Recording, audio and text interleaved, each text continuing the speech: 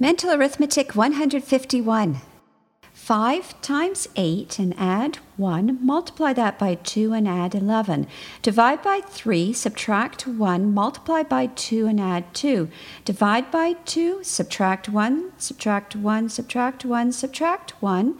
Divide by 3, multiply by 4, add 4, add 4, add 1, and divide by 3.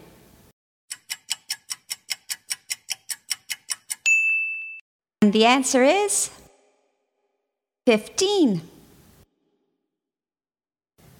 Starting at the beginning of the equation, you have 5 times 8, which is 40, and adding 1 is 41. Multiplying that by 2 gives you 82, and adding 11 is 93.